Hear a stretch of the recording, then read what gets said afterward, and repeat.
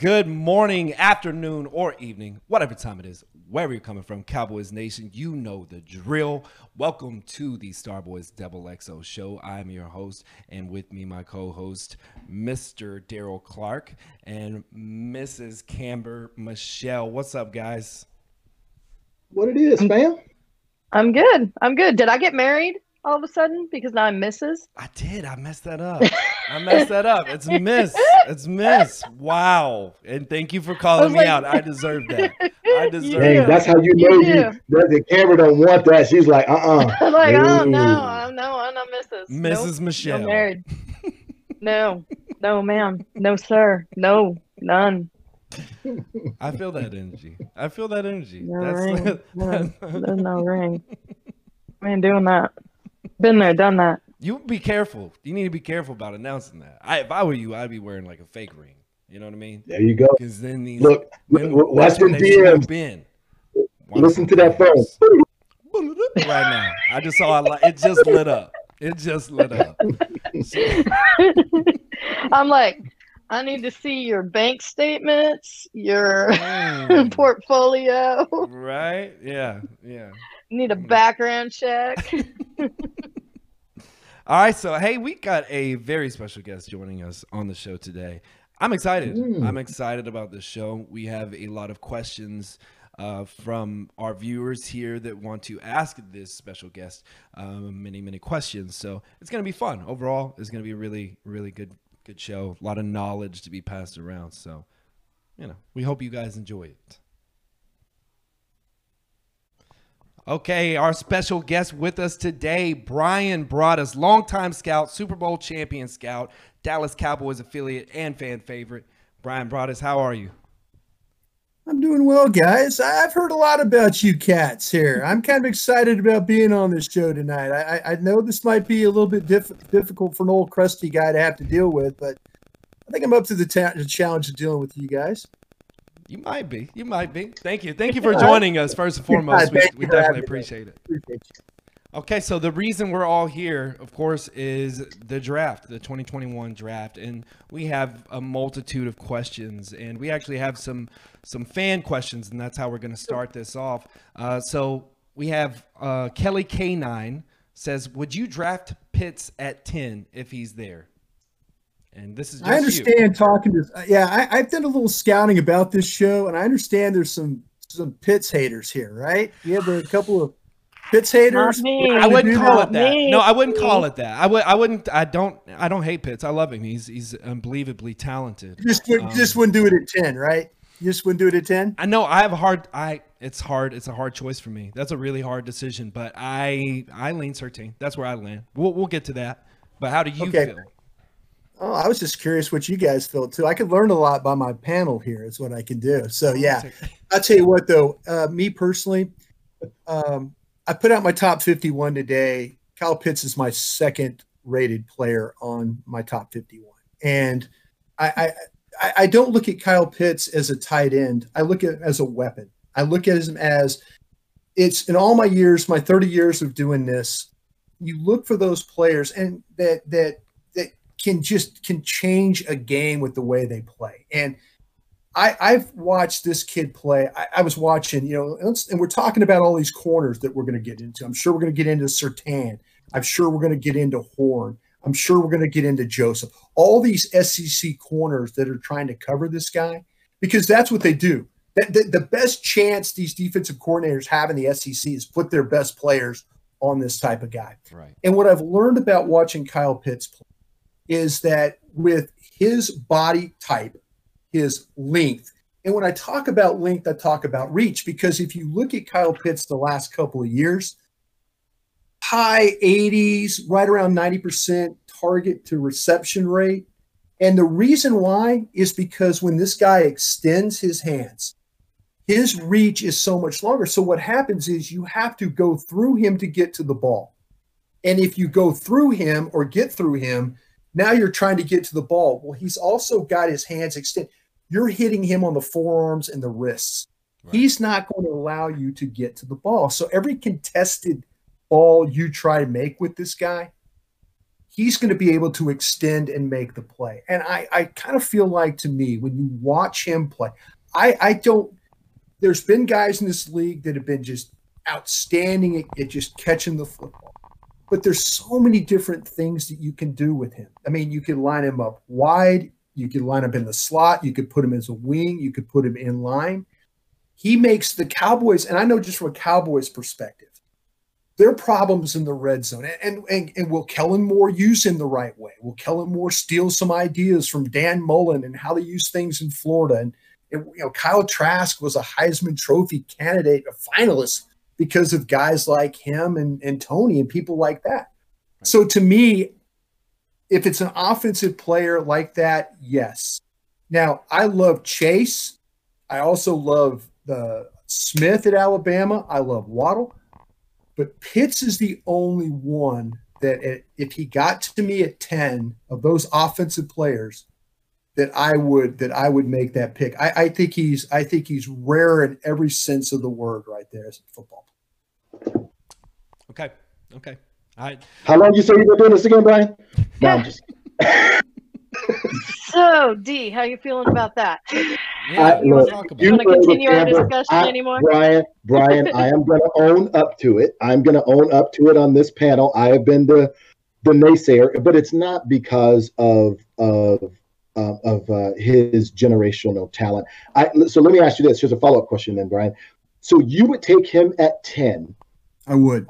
Even though we have this lack of talent and draft and free agent capital on the defensive side, okay. Well, you've answered that. I'll tell you why, because I've learned enough about this draft that I know that it's not a one-player draft. And in my heart, I believe, in my eyes, and again, this is my board. If you're out there and you don't want Pitts and you think this is a bad defense, I don't have a gripe for you. You're right. This defense was historically bad, but again, I'm thinking about. I know in the second round, I've got like 5 cornerbacks sitting there. I know I've got at least 4 safeties sitting there.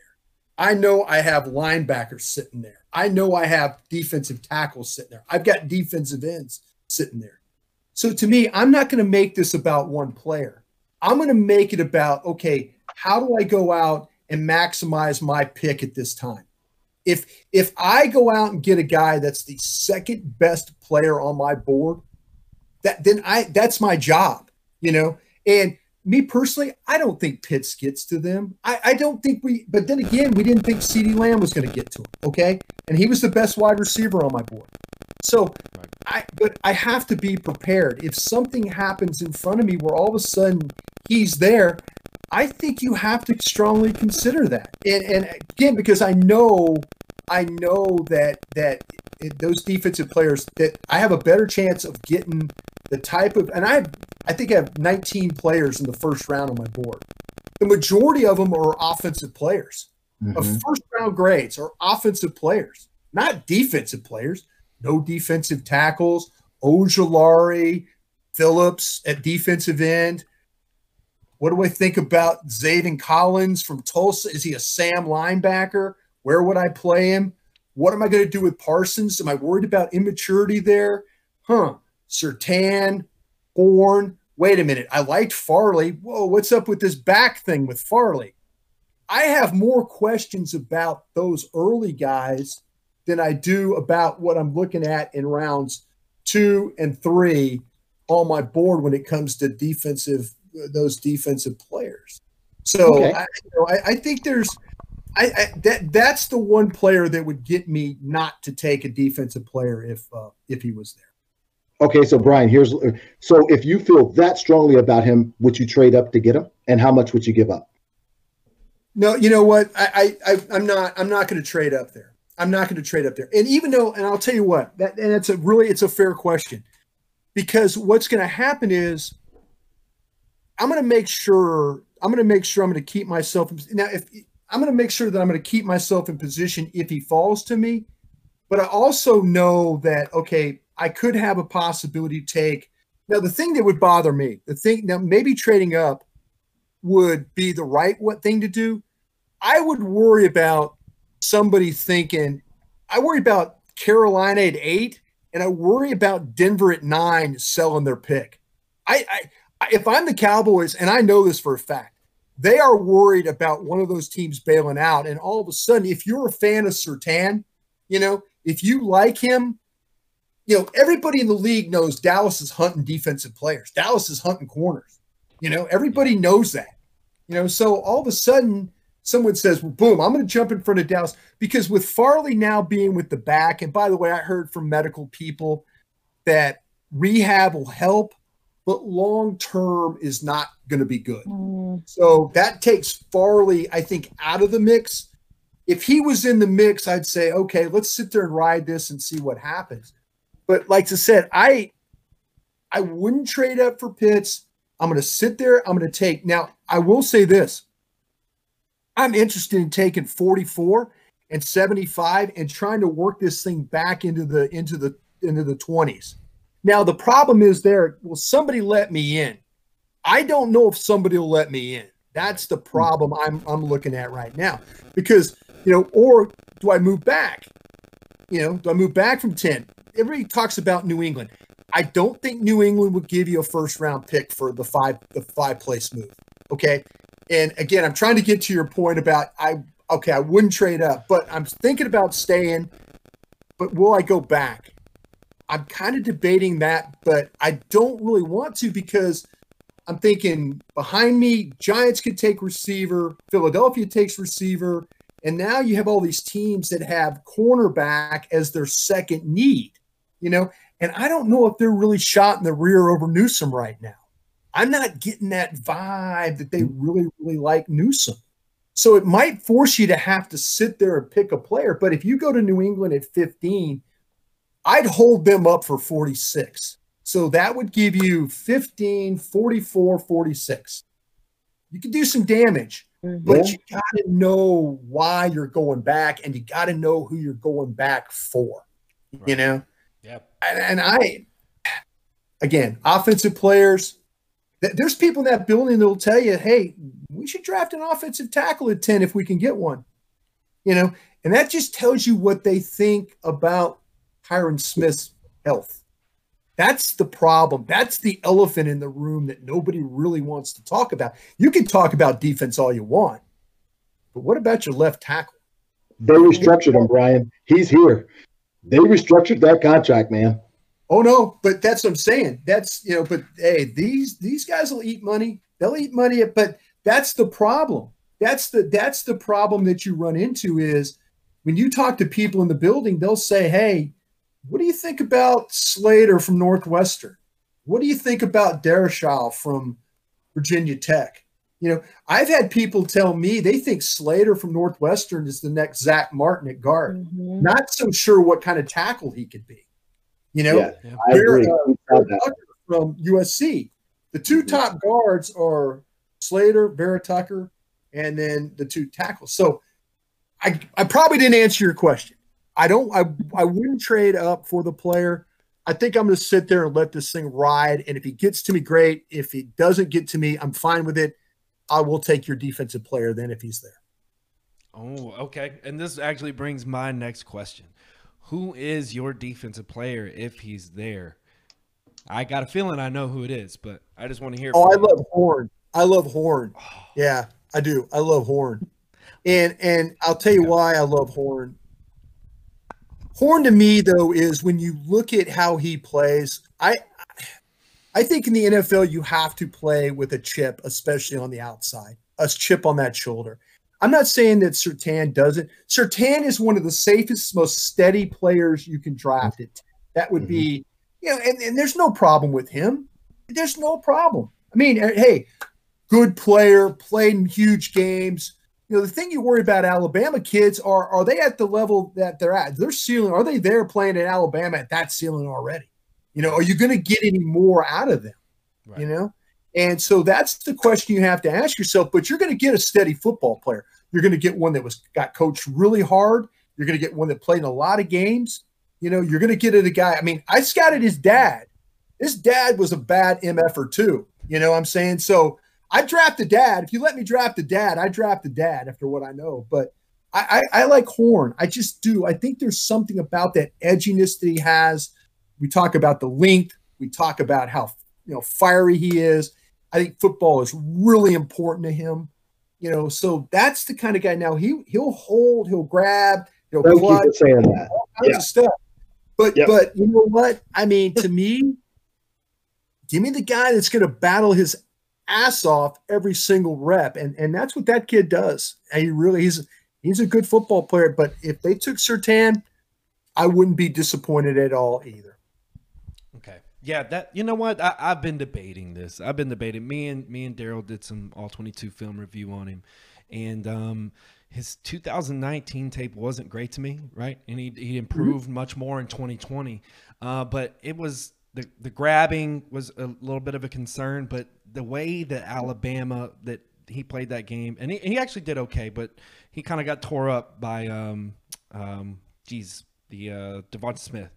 And it was hard for me to look away from that. He was very grabby, but at the same time, and I moved on from him mentally at 10, right? I'm like, it feels too rich for me. He seems like he's got a high ceiling, but I don't. It's one of those a little bit more risky than Surtain, obviously for me. Yeah. But the concern for me is just, is he going to continue to hold at that next level? Can I ask you a question? What do you like about Surtain? So I actually like him in press. Okay. I like that stiff jab. He brings it often. He's got a really stiff jab, and he kind of redirects. So I know his hips are a little tight, it seems like to me. But he transitions pretty smoothly for the most part. And I feel like he's just this big, lean corner. And most of the film that I watched of him, it just seemed like he was – some of it was quite boring, honestly. He was just traveling. He was just traveling at the guy at his hip. The problem that I noticed about him was he gave up a lot of inside routes, like slant routes and stuff, right? Right. But at the same time, it's kind of hard because Alabama, if I'm not mistaken, their defense is, I think it's cover 2, but it's also it's man within like a certain area within their coverage, right? Within their cover 2 zone. So I saw a lot of great things. He was just solid, fundamentally sound. I just felt like everything was there as far as, and typical coach by Nick Saban, right? So he just seemed like he had it all the fundamentals down, and I love that about his game. It's very safe. So he scares you less than Horn. Is that kind of where you're at? Yeah. Just Horn just seems, it's the grabbiness with Horn is pretty scary to me, honestly. And I'm the thing is, when I watched highlights of Horn today, and I got excited because I put together a little clip, and I was like, man, he's exciting, right? Because he's got this energy and this boastfulness and this, Jalen Ramsey type vibe to him, and I like that. I like that dog, but to me, it just seems like he reaches too much, and I feel like at the NFL level, it's going to get him in trouble. Is that something? Cameron, where are you in this one? I keep going back and forth. Honestly, I like Horn as the player. I think Surtain is the safe. I think he's the safe pick. Honestly, I think he'll fit right in. He fits the needs and everything. But I do like that part about Horn. I guess I do have a concern with the way the refs have been calling PIs constantly, especially as bad as it has in the last 2 years, that I don't know if they're going to, he's going to be constantly, being called for it. Is that coachable? I mean, is that something that can be fixed? I'm not going to be disappointed with either player, to tell you the truth. I think either one of them is going to be a solid pick. So I like what you guys are saying. I think that in war rooms across the country, I think that there's going to be some split, but I think that the majority of them will have the safer player, like you guys are talking about. Right. I do know some teams that have Horn on top of Surtain, but there were a lot of teams that liked Farley too until all this back stuff came down, and he was.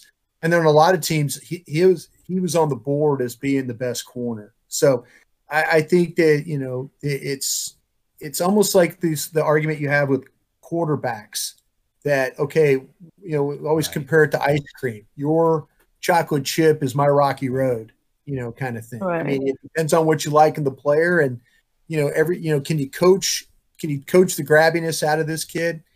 Yeah, maybe so. I'll tell you this though, I like the fact of how aggressive he is. That's the one thing that kind of sells me on the player. And if I have to take a corner, give me one that's going to battle and not let people inside on him on those routes and stuff like that. If you show me a cornerback that plays inside routes and can defend those, then I'll draft you. But if you're a guy that's constantly giving up stuff inside, and not that Surtain is giving up a bunch inside, but you do see it, just like you see Horn grabbing people too. So It's kind of a, depending on what flavor of ice cream you like. Pick your poison. Right. And I mean, and that's, just Horn. Again, I've been on the fence about him so much, just at 10, but I do believe don't get on the fence. He's a talented player. He's talented. I mean, that's what I'm saying. You don't. This is where you get in trouble in draft rooms. Right now, you would get killed for what you just said. Okay. I don't like Horn at 10. Nobody's going to blame you. Seriously, nobody's going to blame you if you say I'm going to take Surtain and I'm going to live with it. Nobody's going to blame you. It's when you ride that fence. Because I was with Mike Zimmer up in Minnesota. Mike was with us, and Mike kept going back and forth on players. I said, Mike, you're killing the scouts. You're killing them. You riding the fence gives them no direction. You're killing the scouts. And he's like, what do you mean? I go, you've got to make a decision. You've got to say it one way or another. You got to give the scouts direction. I'm not trying to bust you, Zach. I'm just trying to tell you. Yeah, don't ride a fence on a player. That's the last thing. And if you're wrong about it, wear it. If you're right about it, you move on and evaluate somebody else. That's kind of the attitude. I mean, I could be dead balls wrong about Surtain. I like the player. I just like Horn better, But I respect what you guys are saying. I think that's where I'm at. It's coming out of a place of respect. To me, 10 feels very, very rich for Horn. I think 2020 was a much better season, but it just wasn't. It wasn't enough for me. I saw too many things on the tape that I didn't like, and that scares me. And I wouldn't be comfortable with a premium pick at number 10 with drafting a player that I feel like needs some work. I'm just not comfortable with that. And yes, Surtain is a safer player in my opinion, but again, that's my opinion. And a lot of people are out on this. I mean, they're back and forth too. Yeah. So. But I totally, like I said, as long as you do the work, and as long as you have an opinion, again, you in a draft room, you get murdered for riding the fence. Right. Either wear it or don't wear it. That's how you got to live in a draft state. But you make some good points. We'll see how it turns out. Yeah. It's gonna. I'm glad you said that, Brian. Here's this for emphatic. There is no way we were drafting Kyle Pitts at 10. Let's go on to the next one. Okay. You know what? That actually leads us into our next viewer question. This is from our dear friend LP Cruz. And he says, who is the one player you were so damn sure about, but nobody in the room would listen to you? Oh, geez. It's funny because we were doing a deal. Well, it was a deal for the quarterback that we got from the Yankees. It was why am I going brain dead all of a sudden? The kid that was a third baseman with the Yankees, and he was with the Houston. We got it from Houston for a third-round pick. Why am I going? I'm going brain dead. Come on, guys, help me. Cowboy fans, help me here. I'm too. Don't go brain dead. Don't talk baseball to me. Drew Henson. It was Drew Henson. Oh, God, I'm sorry. Okay. Oh, the quarterback. Yeah. Drew Henson. I couldn't remember his name. I was thinking of Chad Hutchinson, and then it was Drew Henson all of a sudden. And I'll never forget this because Sean Payton and I were watching the film together, and Sean and I were like, this guy can't play dead. He can't play. I mean, we're watching 9 games of this guy. He can't play. And like everybody in the room's like, oh no, this guy's the next Troy Aikman. This guy, I mean, Parcells, everybody's talking. And Sean and I are like going, this guy can't play. This guy can't play. I'm sorry, he can't. This is when Sean Payton and I became really close, because in that room, everybody was MFing us for our view. But nobody was listening. We kept saying, and bringing up argument and fighting with people. And lo and behold, we went ahead and got the player, and he couldn't play dead. And to this day, Sean and I still laugh about that. That was our shining moment, that we told everybody. But if you sit in that room long enough, you'll have arguments where people. I was talking about earlier with John Gruden. John Gruden, he was trying to sell us on Isaac Bruce, the Rams Hall of Fame receiver, and the scouts didn't like Isaac Bruce, and John's going, you guys don't know what the F you're talking about. This guy's a first-round player. He was going on and on and on and on. And everybody's like going, John, no, you're not right about this. John, you're not right about this. And sure enough, like years later, I still see John Gruden this day. I say, hey, what do you think about Isaac Bruce? He goes, yeah, all you MFers. Yeah. You didn't like that guy, did you? Yeah. I showed you, and those are the kinds of things. But if you sit in that room long enough, you'll have a few of those. Man, I can't even remember all of them, but trust me, there are plenty where you're just like, you're losing your mind of things that are happening like that. I can't imagine. So Bryan, look, I'm going to follow up because you mentioned the quarterback and Sean Payton.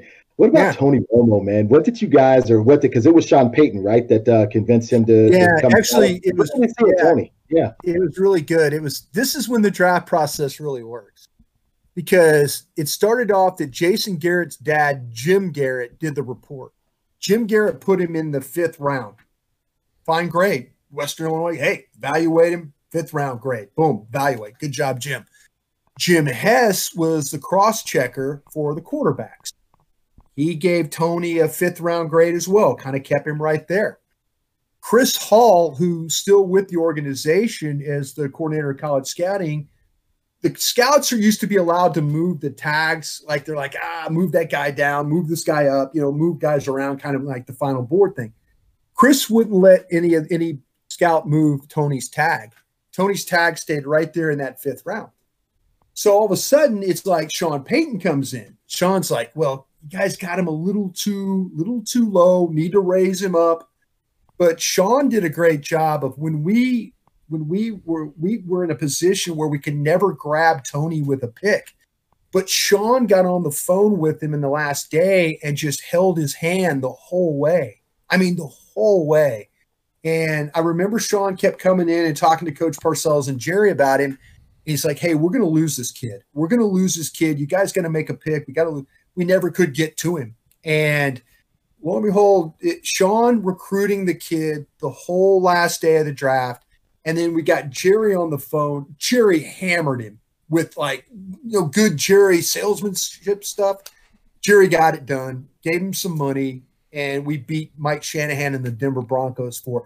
But what people don't realize about Tony Romo's career was he was almost released.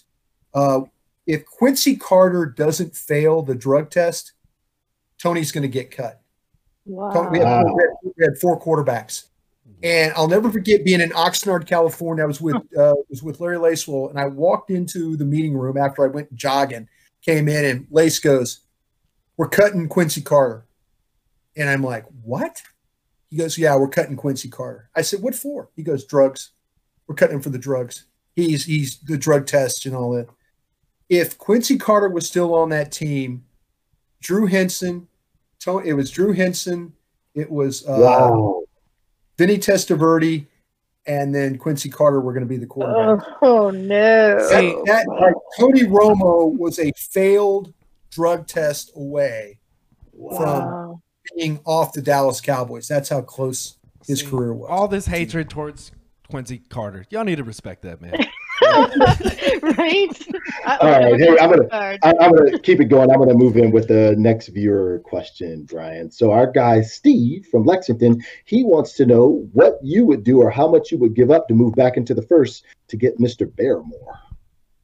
Yeah, I think, what you're going to probably have to do is, we talked about 44 and 75. That gets you, boy, that's going to put you right in that area of like 23, 24.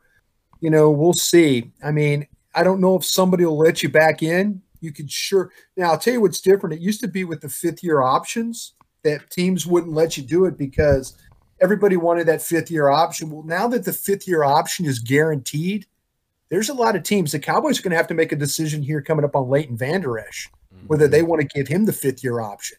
So teams used to be like, oh, no, we're not going to let you back in.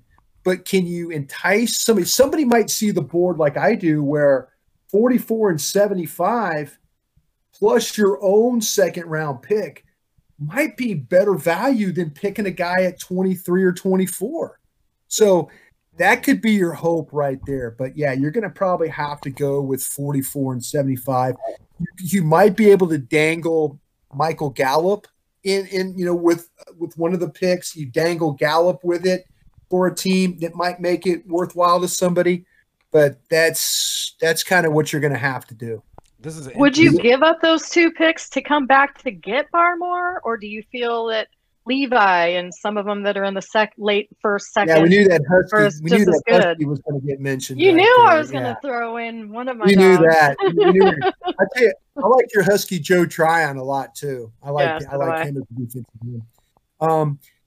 I think with Barmore, that's kind of where he's going to be taken. I personally don't have a first-round grade on him. And like I said, I have 19 first-round grades, and he's in that 22 to 23 range for me right now.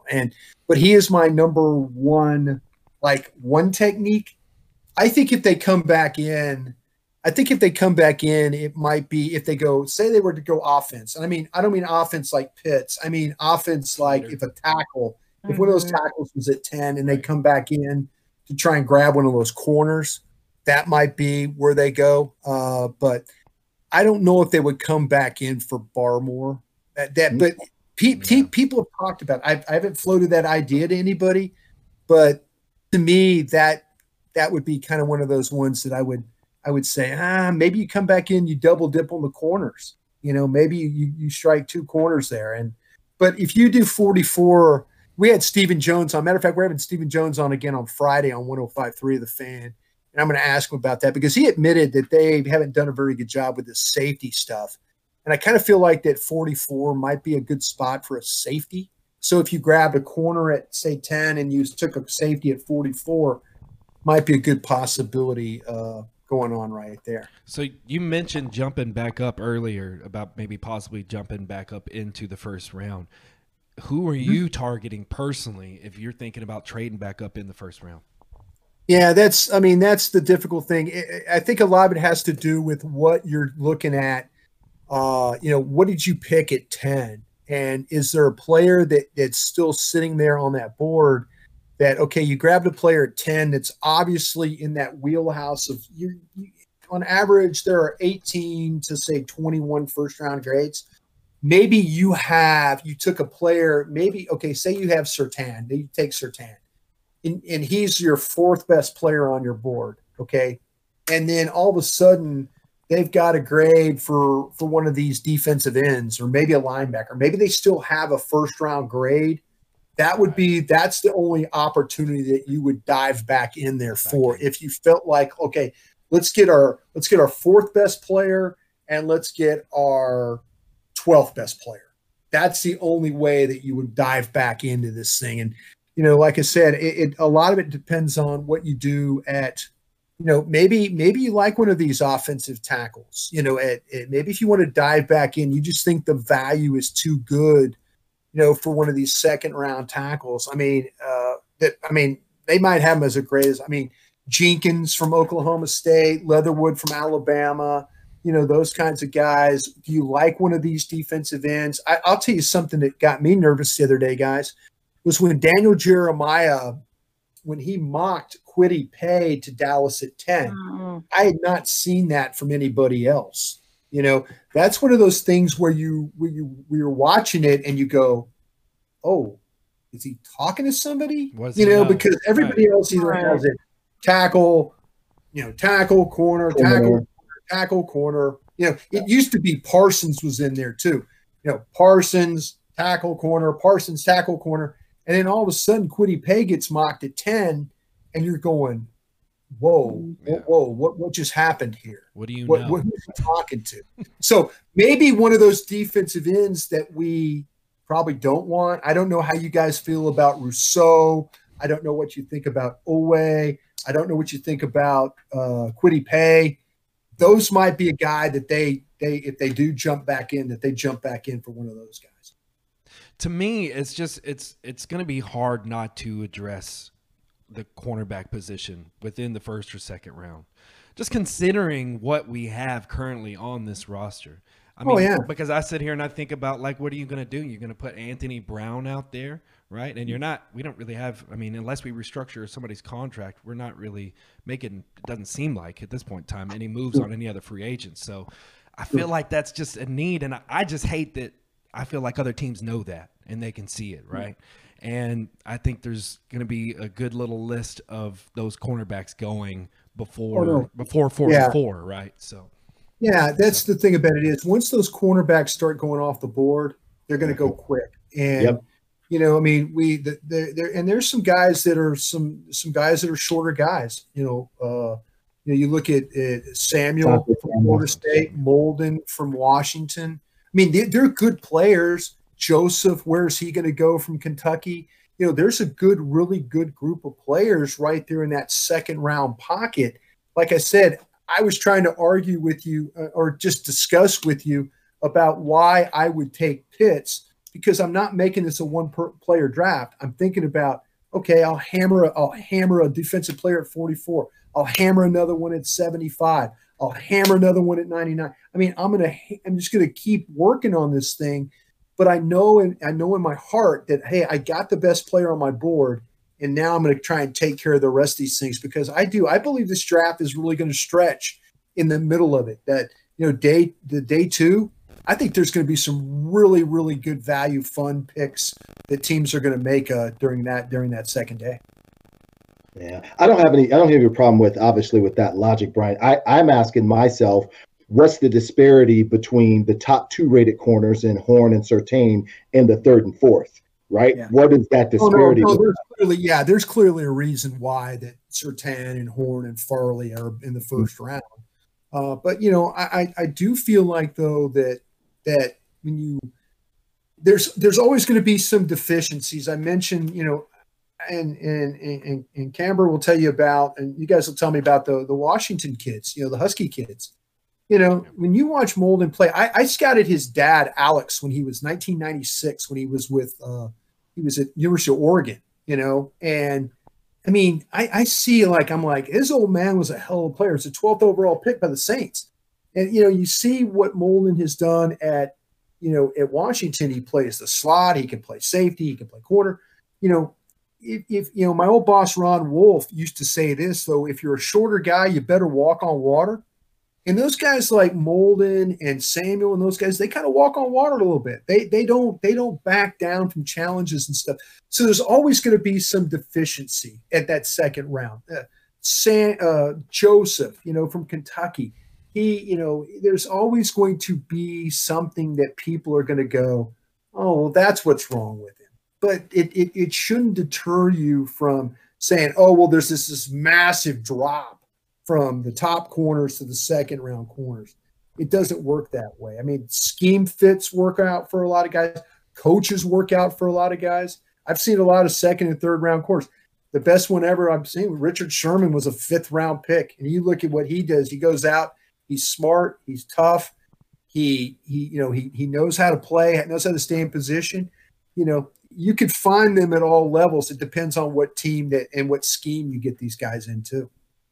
Brian, would you agree? Like Camber and I, we're all on the Husky guys, right? And we love Molden. When I watch him, I think Buda Baker. I mean, that kid plays downhill, and he just comes for your you-know-what. Dude, what do you think about that? Would you compare him to a Buda Baker?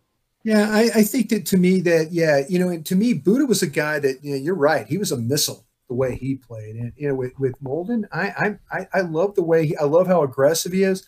I love, to me, give me a guy that can play a lot of different positions, but play them well. I don't need a guy that, I mean, okay, let me give you a guy. I love Koromora from Notre Dame, the linebacker. Love Wuso Koromora. I love him, But then I think about, there was a kid last year named Simmons that was at Clemson that Arizona picked. And all of a sudden he's playing at Clemson. You're watching him play linebacker. You're watching him play safety. You're watching him play in the slot. And you're like, what is he? And Arizona really never figured out where to play him. But some kids do get it. I think Molden is one of those kids that when you say, okay, you go cover in the slot. Okay, you go play safety this time. Okay, you go work on the outside in the dime package. I think that's the type of kid that, you watch him play. It doesn't look too big for him. It doesn't look like that he is, stressing out having to play a lot of different spots. And that's the best thing you can say when you're talking about a guy that plays a lot of spots. If his game looks deficient because he's having to do that, then it's not worth taking the player. But I do love the Molden kid. Like I said, all those Washington kids. I'm not just saying it because I'm on your broadcast here today. Those are good kids. Those are good players. I mean, they do a great job up there getting players and evaluating them, and those kids come out and play in the league and play well. So, Cam, do you want to go ahead? Do you have a question? Actually, I don't have a question from a viewer, but I kind of wanted to talk to you about the interior portion of our defensive line and this draft, and what do you think we need to do to fix it, and who would you fix it with? Yeah, I think that, to me, they'll tell you that they like Tristan Hill, that he was coming along well. They'll tell you that they like, that Neville Gallimore was making some progress. They'll tell you all those things, that under tackle, that 3 technique. Okay, I'm willing. I saw some improvement. I saw some things with Tristan Hill that gave me some hope. I think that, to me, you could draft a defensive tackle. We talk about the Washington kid being a possibility, but to me, I would start with trying to get a 1 technique. I would try and get a nose tackle. I would try and get a 318 to 320 pound 1 technique.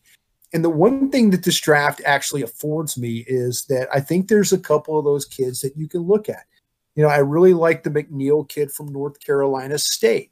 I think that if you watch him play, here's a big man that and when you watch him play at North Carolina State, he is right up on the center's face. I mean, he is breathing the same air as that center is. He's that close.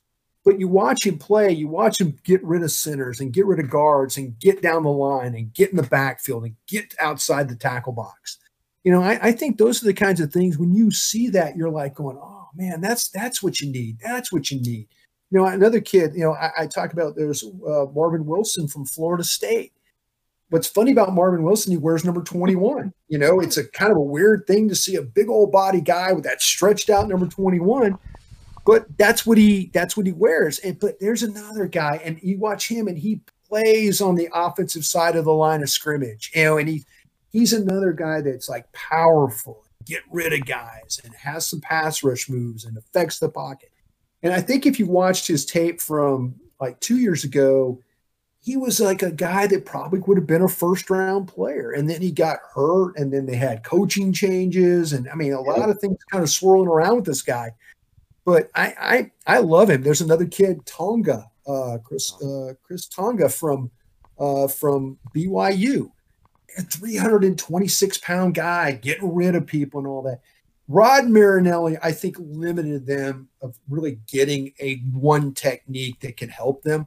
He was always about coaching the orphans, and nobody wants these guys.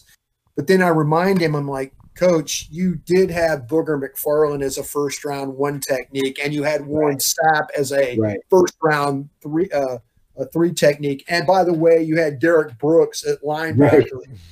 So, if you have good players, you're going to have a good scheme. And I think with the Cowboys, they need to, and I think Dan Quinn, again, I've worked with guys that worked with Dan Quinn, that know Dan Quinn, and they talk about Dan Quinn in a way of, and Dan Quinn went to all these pro days. I mean, he was out in the Pacific Northwest looking at guys.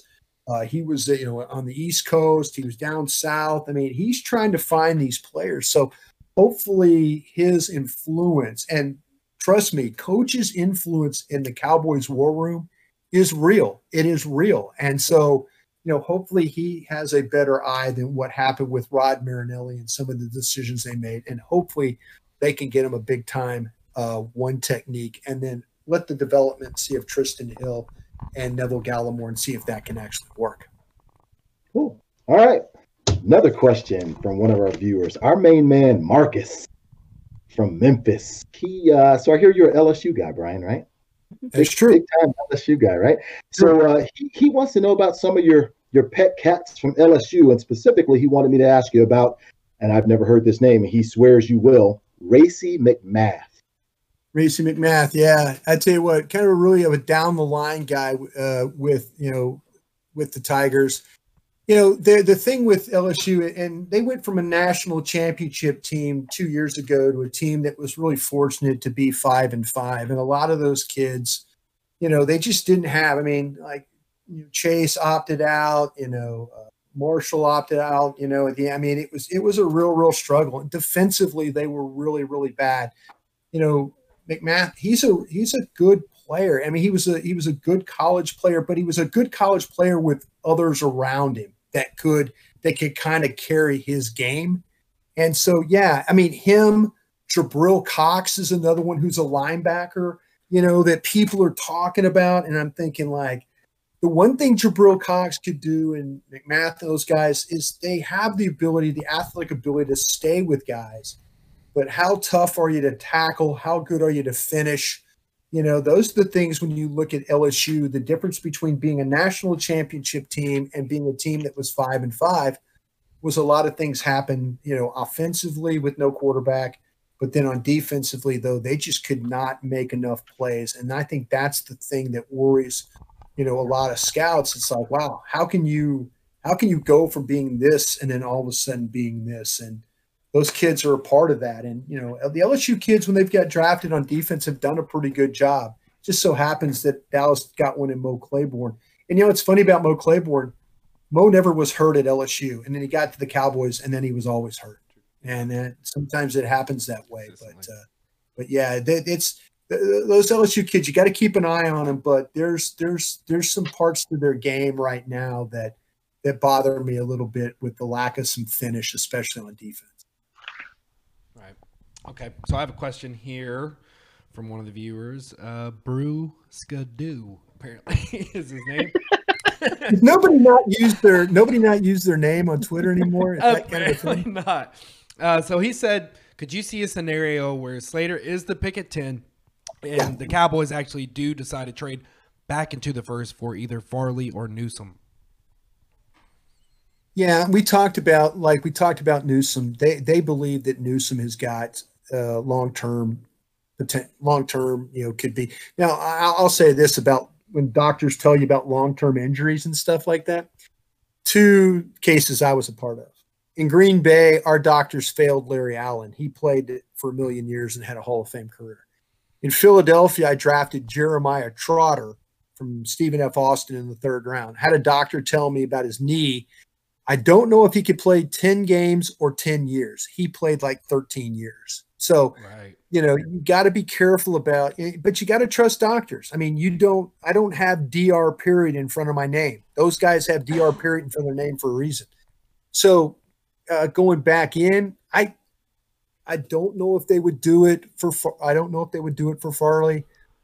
And the thing with Newsome, I don't think these guys are bluffing me or smoke screening me on this.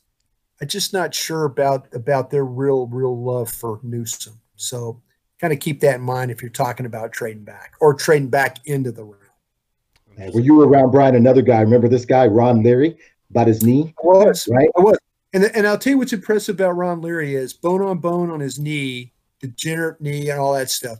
The one thing that I always respected about Ron Leary, when he played football at Memphis, they were a horrible team. Memphis has got a good football team now. Last 5 years, they've been good.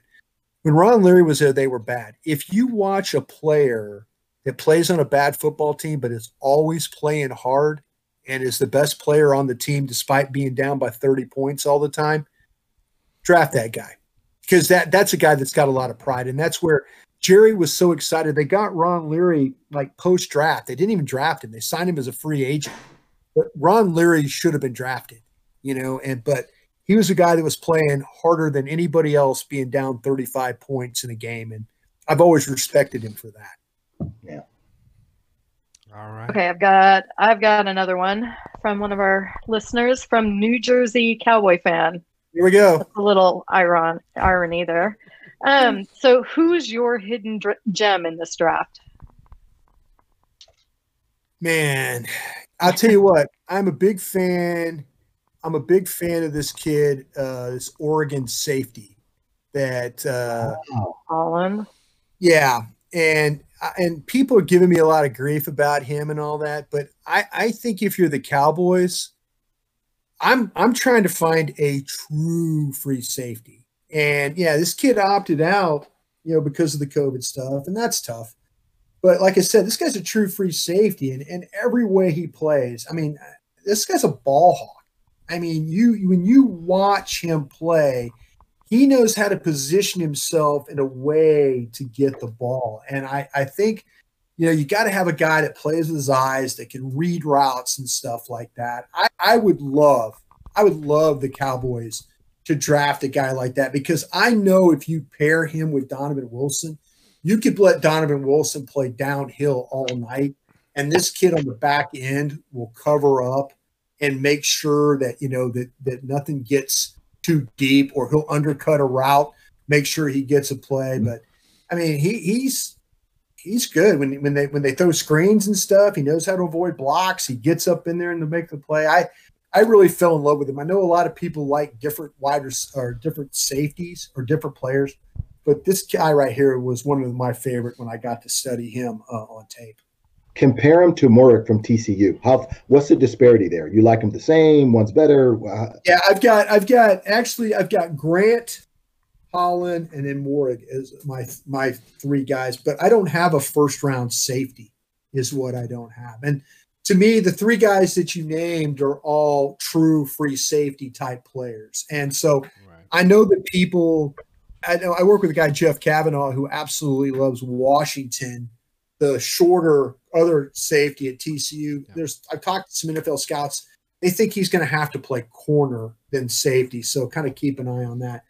But with Mooring, you get a guy that's like, you could put this guy in coverage and you don't have to worry about him, because he does a really good job from, when you watch him and how we talk about the eyes. And that's the most important thing with safeties. I can tell when safeties don't see the field or don't see development, because their reactions come from what they see. And a lot of teams have gotten pretty good of trying to bait safeties and hold them in position with routes, crossing routes, so they can get routes over the top. And a lot of the really good ones have that ability to see it and understand, okay, that's the decoy. They're throwing the ball deep. But this guy with Mooring, he'll throw his body around too. At 6'1", like he's 207 pounds is what he's at. And so, he's got some decent size to him. He's got the range. He's got the desire, and he's got the ability, the eyes to see the field. So pretty close with all those guys, but I would go with Holland when you start talking about that group. And as far as Holland goes, so he's mostly played like a nickel cornerback type role, right? Right. At Oregon. Right. So how hard is it for you to kind of judge these players when they're not quite at that safety position, like adjusting a corner, like say a Byron Jones, right? Yeah. Yeah. What you have to do is, if you see them have the ability to cover, and then like there's been some games, some cut-ups and stuff where I've seen where he has played where they put him back at safety, and then you see him coming out of the middle of the field, and you see him coming off the hash and stuff like that. So the projection isn't that tough. But if you tell me that this guy, that I can put him down there and he can cover in the slot, he has the size to match up with a tight end, where he has a size to match up with a big receiver and not allow that to escape or anything to happen there. I think that you can make that projection. If you remember Dan Quinn, he took Kazee, the kid that the Cowboys signed. Kazee was a cornerback at San Diego State, and he said, "Nah, I'm going to make him a safety." And so, Dan has a little bit of a track record of being able to take guys and then kind of fit him into where they see a scheme fit. So I'd keep an eye on those kind of corners that then move them to safety for sure. Yeah. I got actually Zach from Nosebleeds 105.3. Oh, Zach yeah, Wolchuk. yes, sir. Wooly bully. Yeah, he's listening right. yeah, Good for him. Yeah, he said. So, what's the secrets with the pork chops? Okay. This is a bit these guys do on our radio station. So if you're a guest on the show, and they were doing weekends, and now they do nighttime. They're two young guys, really, really, really good at their job. Yeah. They follow our show. We're on 2 to 7, and they're on afterwards. And they always ask their guests, they ask them, "How do you like your pork chops? How do you cook pork chops?" So that's kind of like a thing. And some people get like, what? What are you talking? But they had me on one night, and this is before I started working in radio. And I told them how I prepare pork chops, like how I make barbecue sauce and how I grill them and they have never had anybody go into detail on how to cook pork chops. So it's kind of a running bit that they have. They have another running bit, and this is going to be kind of maybe, I don't know if it's gross or not, but they always ask guys, like, do you believe when you go to the men's room, do you stand up or sit? That's one of their questions that they ask. And they've asked like players, like J.C. Horn. JC, when you use the men's room, do you stand up or you sit? And the JC's like, well, man, I usually stand up, and so they always try and come up with a little bit of a bit question. But awesome. The pork chop one is like a staple that they ask. Some people don't, but then they get me, who loves to cook, and I told them how to do a pork chop the proper way. They weren't ready for that.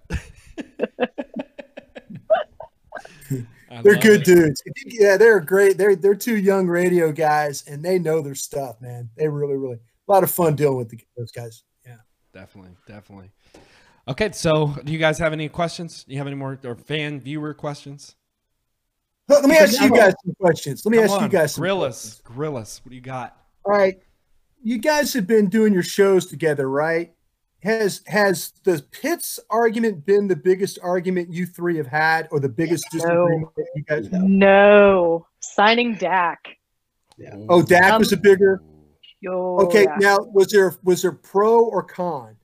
Who was pro? Pro there? Daryl. I was con. I was con. Con? Yeah. Okay. So you were like, as the Cowboys were like letting it ride, you were okay with that? You were like, hey, they're playing this the right way. They're totally playing it the right way.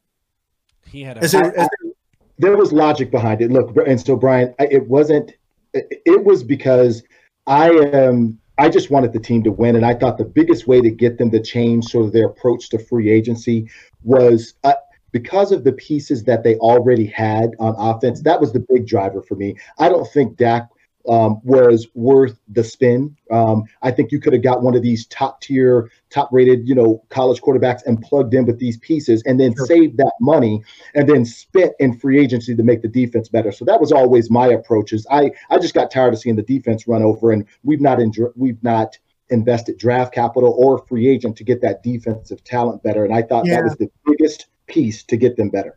You know what's funny? They have invested draft capital in defense. It just hadn't worked out. They haven't hit on those defensive line. I mean, they've drafted second-round guys, Jalen Smith, Sean Lee. I mean, Leighton Vander Esch. I mean, they've drafted guys. They look at Tristan Hill, Neville Gallimore. I mean, how about Taco Charlton? I mean, they've used picks on defensive guys. They just haven't done a good enough job like they have on offense. Wait, Brian, can I stop you for a second? So would you be saying that we're historically bad I knew she was gonna at go there. drafting defensive players? I think there's certain positions that Rod Marinelli affected their ability. And I'm not totally, because I tried to defend Will McClay one time on the radio. I got wind that Will wanted TJ Watt, that Will McClay wanted TJ Watt. And so I went on the radio one day and was talking about that. And Will McClay heard me talk about it, and he texts me. He says, call me. And I'm like, okay, what'd I just do? So I called him during break. He says, listen here, don't ever do that again. He goes, I go, Marinelli, we all agreed about TJ Watt. That wasn't just on Rod. That was all of us. We wear that one. That was a group thing. That wasn't just a coach doing that. Now, there's things I think that they've done. They took Zeke because Rod Marinelli and Chris Richard said he'll help us play defense. When they could have taken Ramsey. They could have taken Jalen Ramsey. I mean, Marinelli could have been selfish. Richard could have been selfish and said, hey, let's take Jalen Ramsey and go to battle, you know. But their decision making on how to build their defense has been really suspect.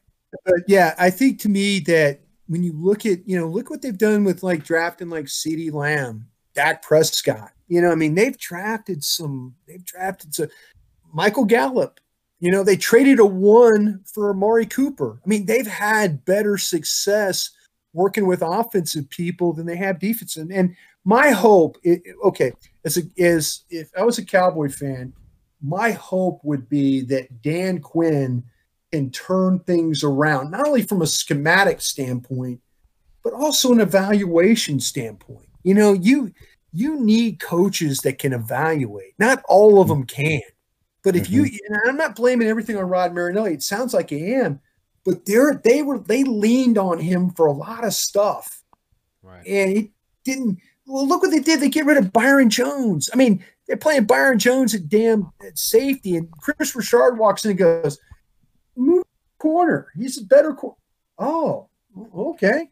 You know, so I think there's some things of not being able to get out of their own way defensively that's really, really, really hurt this team. Some teams have done a great job. Tampa's done a great job drafting defensive players. You know, it just takes the kind of run that they've had on offense. And I'm not making excuses for Will McClay because I bust their ass every chance I get when they don't do a good job. But I also give them credit for trading for Robert Quinn. You know, I'll give him some credit for going and getting an 11.5 sack guy. Right. But I think there's that. This is such an unusual organization when it comes to the triangle. Jerry at top, Will in the middle, scouts on one point, coaches on the other. And Will has to try and keep everybody happy in the little triangle. It's a hard job. Instead of like somebody coming in there and saying, hey, the scouts scout, the coaches coach. Let's go. Let's go do this. You know, third down, right. Coaches, you handle that. Scouts, you handle that. There's organizations that are like that. There are organizations that do that. But you have this triangle in Dallas, and the guy in the middle of the triangle is struggling keeping everybody happy. And it's led to some questionable picks, in my opinion, or some things in free agency. Yeah. So talent evaluation has been a big concern. I mean, especially last year with what we did in free agency, it was bad. I'll admit it. I talked to Alex Loomis, who's the pro personnel guy. I saw him at a restaurant, he said, "Hey, man, you're kicking my ass pretty good about what we did last year." And I'm like, "Well, yeah. I mean, what do you think?" And he goes, "No, you're right." He goes, but Alex, I also gave you credit for going to get Robert Quinn. You went out and got Robert Quinn and did a really good job. I mean, that's what you got to do.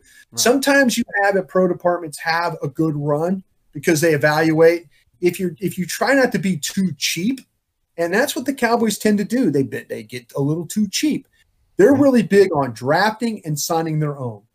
That's the important thing to them. Draft, sign them back. Draft, sign them back. You can make sure to find us at the Starboys XXO show. So make sure you tune in. We got plenty of great content coming to you guys in the very near future. So make sure to definitely tune in. Follow us on Twitter. Like and subscribe down below. I missed it. Do it one more time. Go ahead. Let me see your Tootsie Roll. This is going on YouTube. If anybody makes it to the end of the show, like it's gonna be Right. that's beautiful right there. And we can literally end it. I will end it literally with just you. So what did you learn tonight? The body roll has to be 3 parts shoulder, 2 parts chest, and you... Oh no! It's a slow motion.